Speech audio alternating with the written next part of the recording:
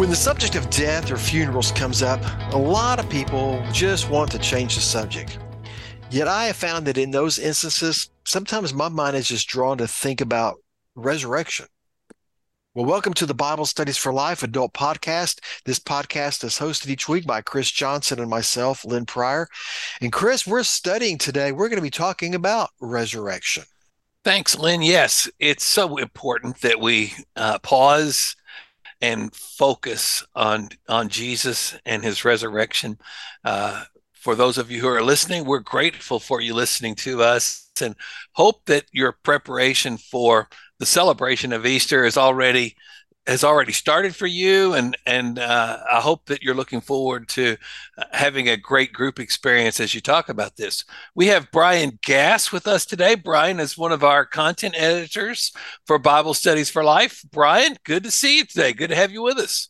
Hey, always good to be with you guys, and especially as we're talking about the resurrection. So thanks for having me. Brian also serves as a bivocational pastor. Brian, you've been at your church 11 years, 12 years now, bivocationally? 14, Oh, can you believe wow. it? So, Brian, at your church with Easter, do y'all do y'all have some tradition, something special y'all do? We usually do an Easter egg hunt with the kids during the Sunday school hour, and we always have somebody present the gospel during that time. So that's a good outreach event as well as for our kids. And we have a lot of adults and the teenagers get involved in that.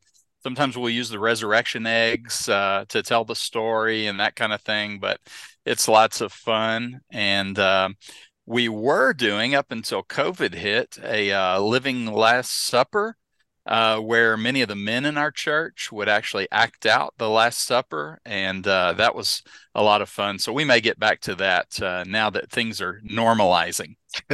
Okay. Well, you did mention the sharing evangelism, and I think that's a good point for all of our readers, to especially Bible study leaders. This session, as we talk about the resurrection of Christ, is an excellent time to present the plan of salvation. I have become convinced, and I never assume those who are sitting in my group are all believers.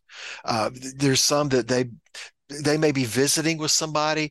There's some that they may be regular attenders, and they're thinking through the faith. They're thinking through what this following Jesus stuff is all about. So don't assume everyone is a believer. And with a session, especially like this, just point blank, invite people to faith in Christ as they look at this story of the resurrection and the new hope.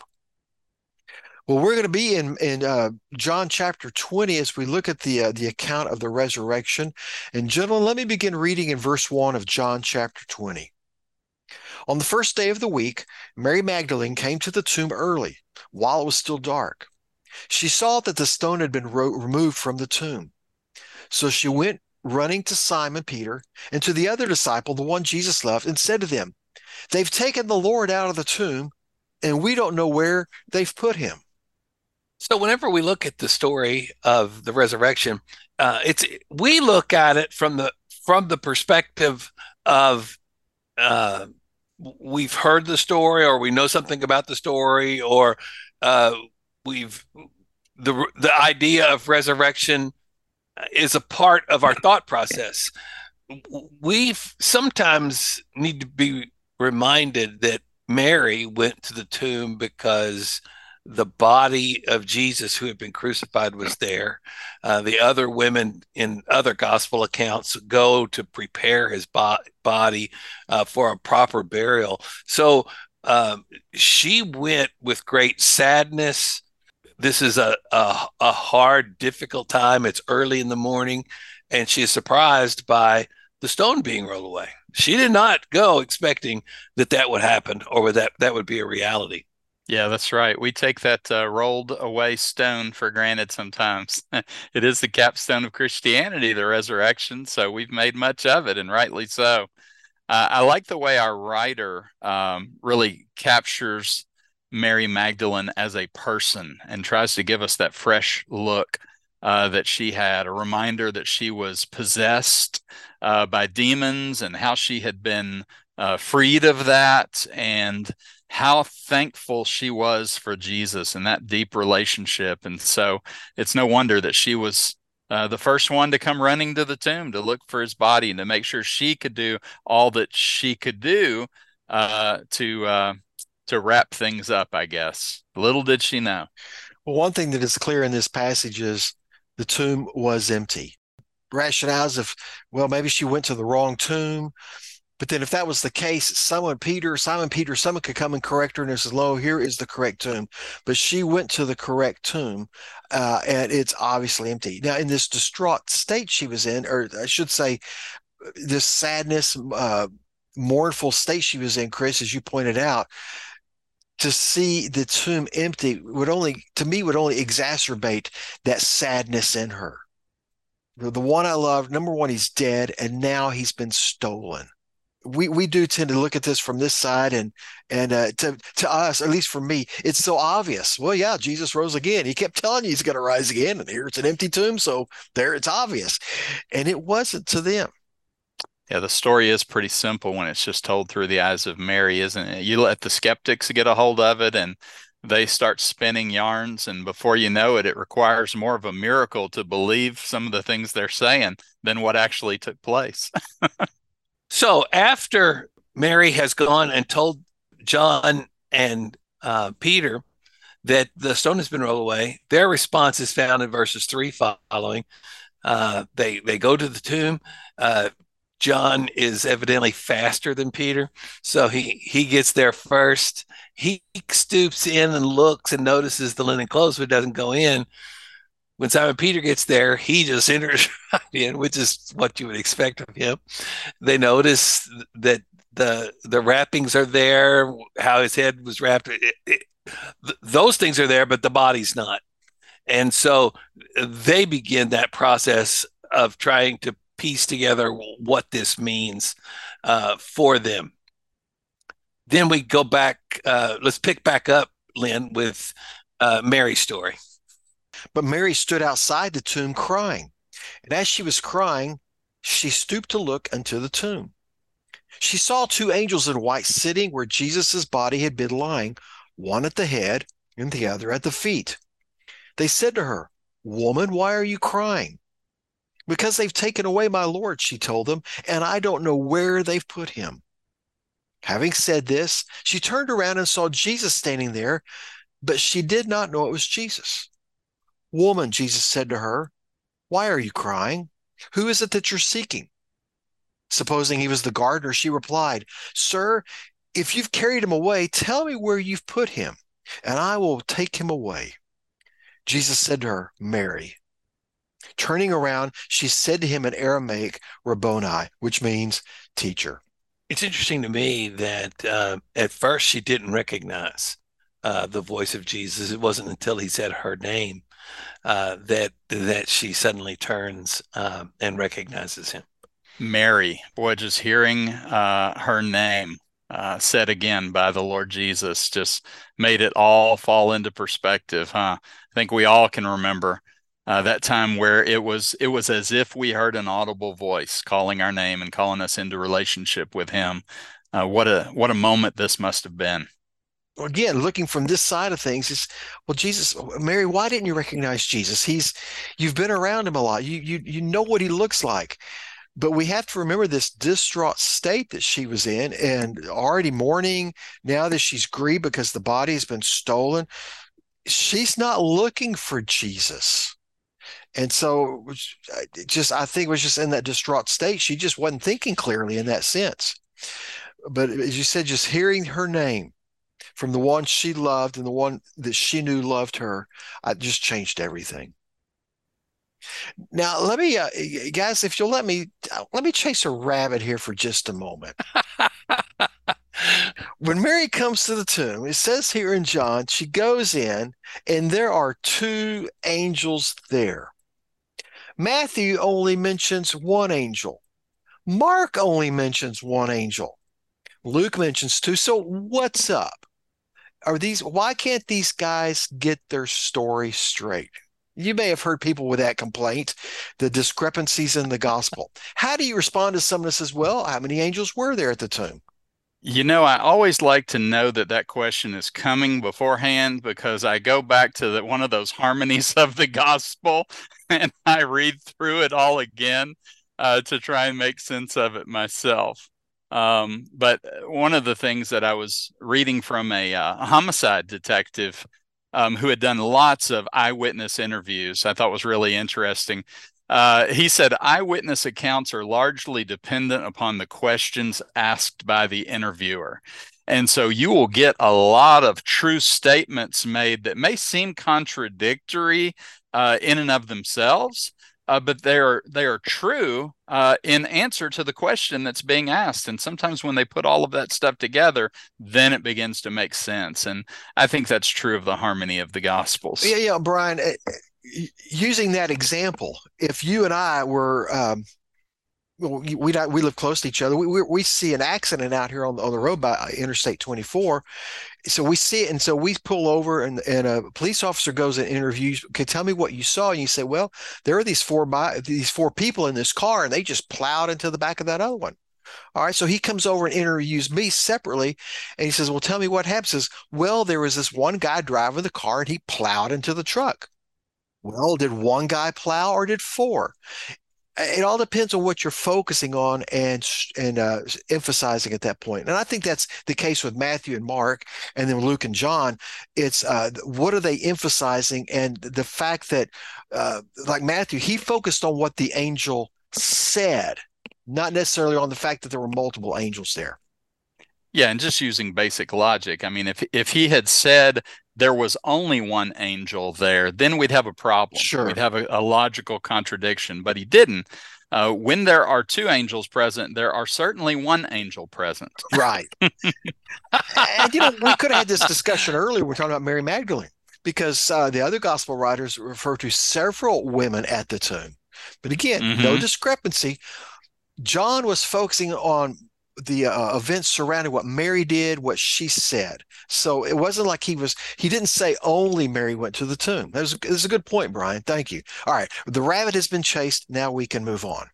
So one of the questions that we ask and encourage for discussion with our groups is, when have you had an encounter with Jesus, or when has there been a time when God was at work and you didn't necessarily recognize God being at work in that process? I think there's a way to help us connect our story to Mary's story.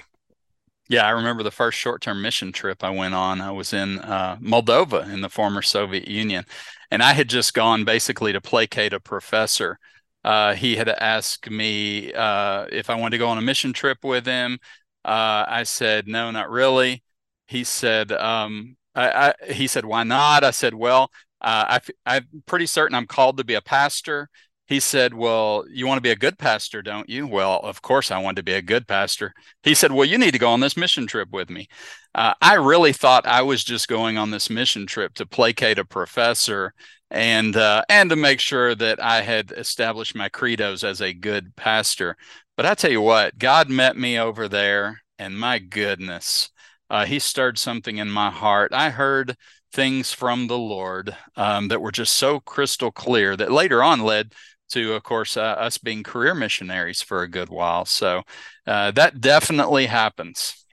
And Brian, then as you felt called to the mission field to share Christ with others, that really kind of, it's a great segue into this last section of scripture we're looking at. This is verse 17, where this is Jesus talking to Mary again. Don't cling to me, Jesus told her, since I have not yet ascended to the Father. But go to my brothers and tell them, I am ascending to the Father and your Father, and to my God and your God. When Mary Magdalene went and announced to the disciples, I have seen the Lord.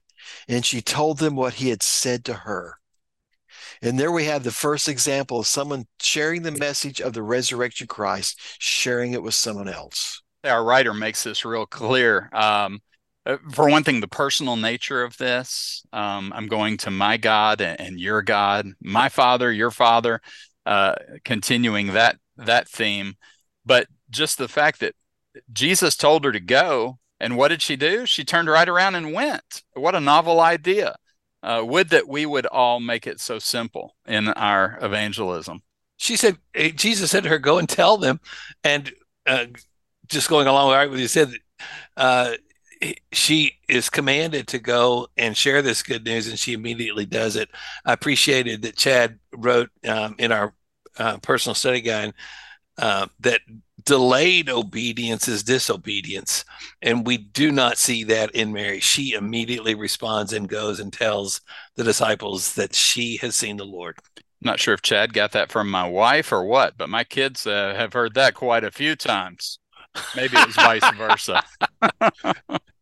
Well, I love this account too because it really stresses the truthfulness of this account. Because in their culture, a woman would not be considered a reliable witness at all. Yet who has Jesus revealed himself to first? A female, and he gave her the commission to go and tell. If this was a made up story, or the disciples down the road were trying to really make this look good, they would have had Peter and John going to the tomb, seeing it, believing immediately, and they're the ones who go out and spread the news. No, Jesus, what we see here is the truth. He spoke to a woman, and she is the one who first shared the message. So we are delighted that you have taken the time to listen to the podcast today. We are praying for your groups and for you as you're leading groups, that this will be just a great opportunity to connect and to tell the story of the resurrection. Last week we talked about the crucifixion. This week we're talking about the resurrection. And we need, I think, as the church, sometimes to be reminded that this is our story. This is our time. This is the heart of what it means to be a Christian, that Jesus died on the cross and God raised him from the dead and he is alive. So this is a great opportunity to echo this great gospel message to the people who are in our group, and to help them understand that we have an obligation to be sure that we're telling that story to people that we encounter. So let me encourage you with two things to do this week. One is go back to what we said at the beginning. Present the plan of salvation. Use this as an opportunity to invite people to give their life to Christ. There's a great tool for you now for your leaders. If you need a tool to do that, just look on the inside front cover of your leader guidebook. There's how to walk through leading someone to faith in Christ. But for everyone else, with your books you have, whether it's a daily discipleship guide or the personal study guide, go to the inside front cover of your book. And there you will see information about how a person prays to receive Christ. Great tool that you have right there in your hand to use as you share Christ with someone else. But as you share Christ with them, invite them to come and be a part of a Bible study with you. We are wrapping up today with this session, our study on my encounter with Jesus. But next week, we're starting a new study. It'll be 6 weeks looking at dealing with temptation. This is something that all of us still, no matter how long we've been a believer, we still struggle. We still face that battle with temptation. And this is a great study that Juan Sanchez has written for us on how we can be victorious over temptation. One of the resources that you can use to invite people is if you go to our website, BibleStudiesForLife.com/adult extra, you'll see there a place right on that page, some videos. And there's a promotional video. It's all of 60 seconds long that you can use to invite people to come to Bible study. Feel free to post this on your Facebook page. If your class has a group page, share it with all your friends. You're free to disseminate this video however you choose, because it's a way for you to invite people to come and learn about Christ and to grow in their faith in Christ. Thanks, Lynn. And Brian, thank you for being with us today. You got any last words for us? No, just as Lynn was talking earlier about the plan of salvation, I was reminded that we have a pack item for those who get the leader pack. Beautiful presentation of the gospel that you can hang on the wall there. Of course, you can make your own also, but people come to faith by sitting there in class and reading over that, and the Holy Spirit prompts them to trust in Christ. We do hope that you have a great Bible study this week as you gather with your those in your group to talk about the resurrection. And we look forward to being with you next week as we start a new study.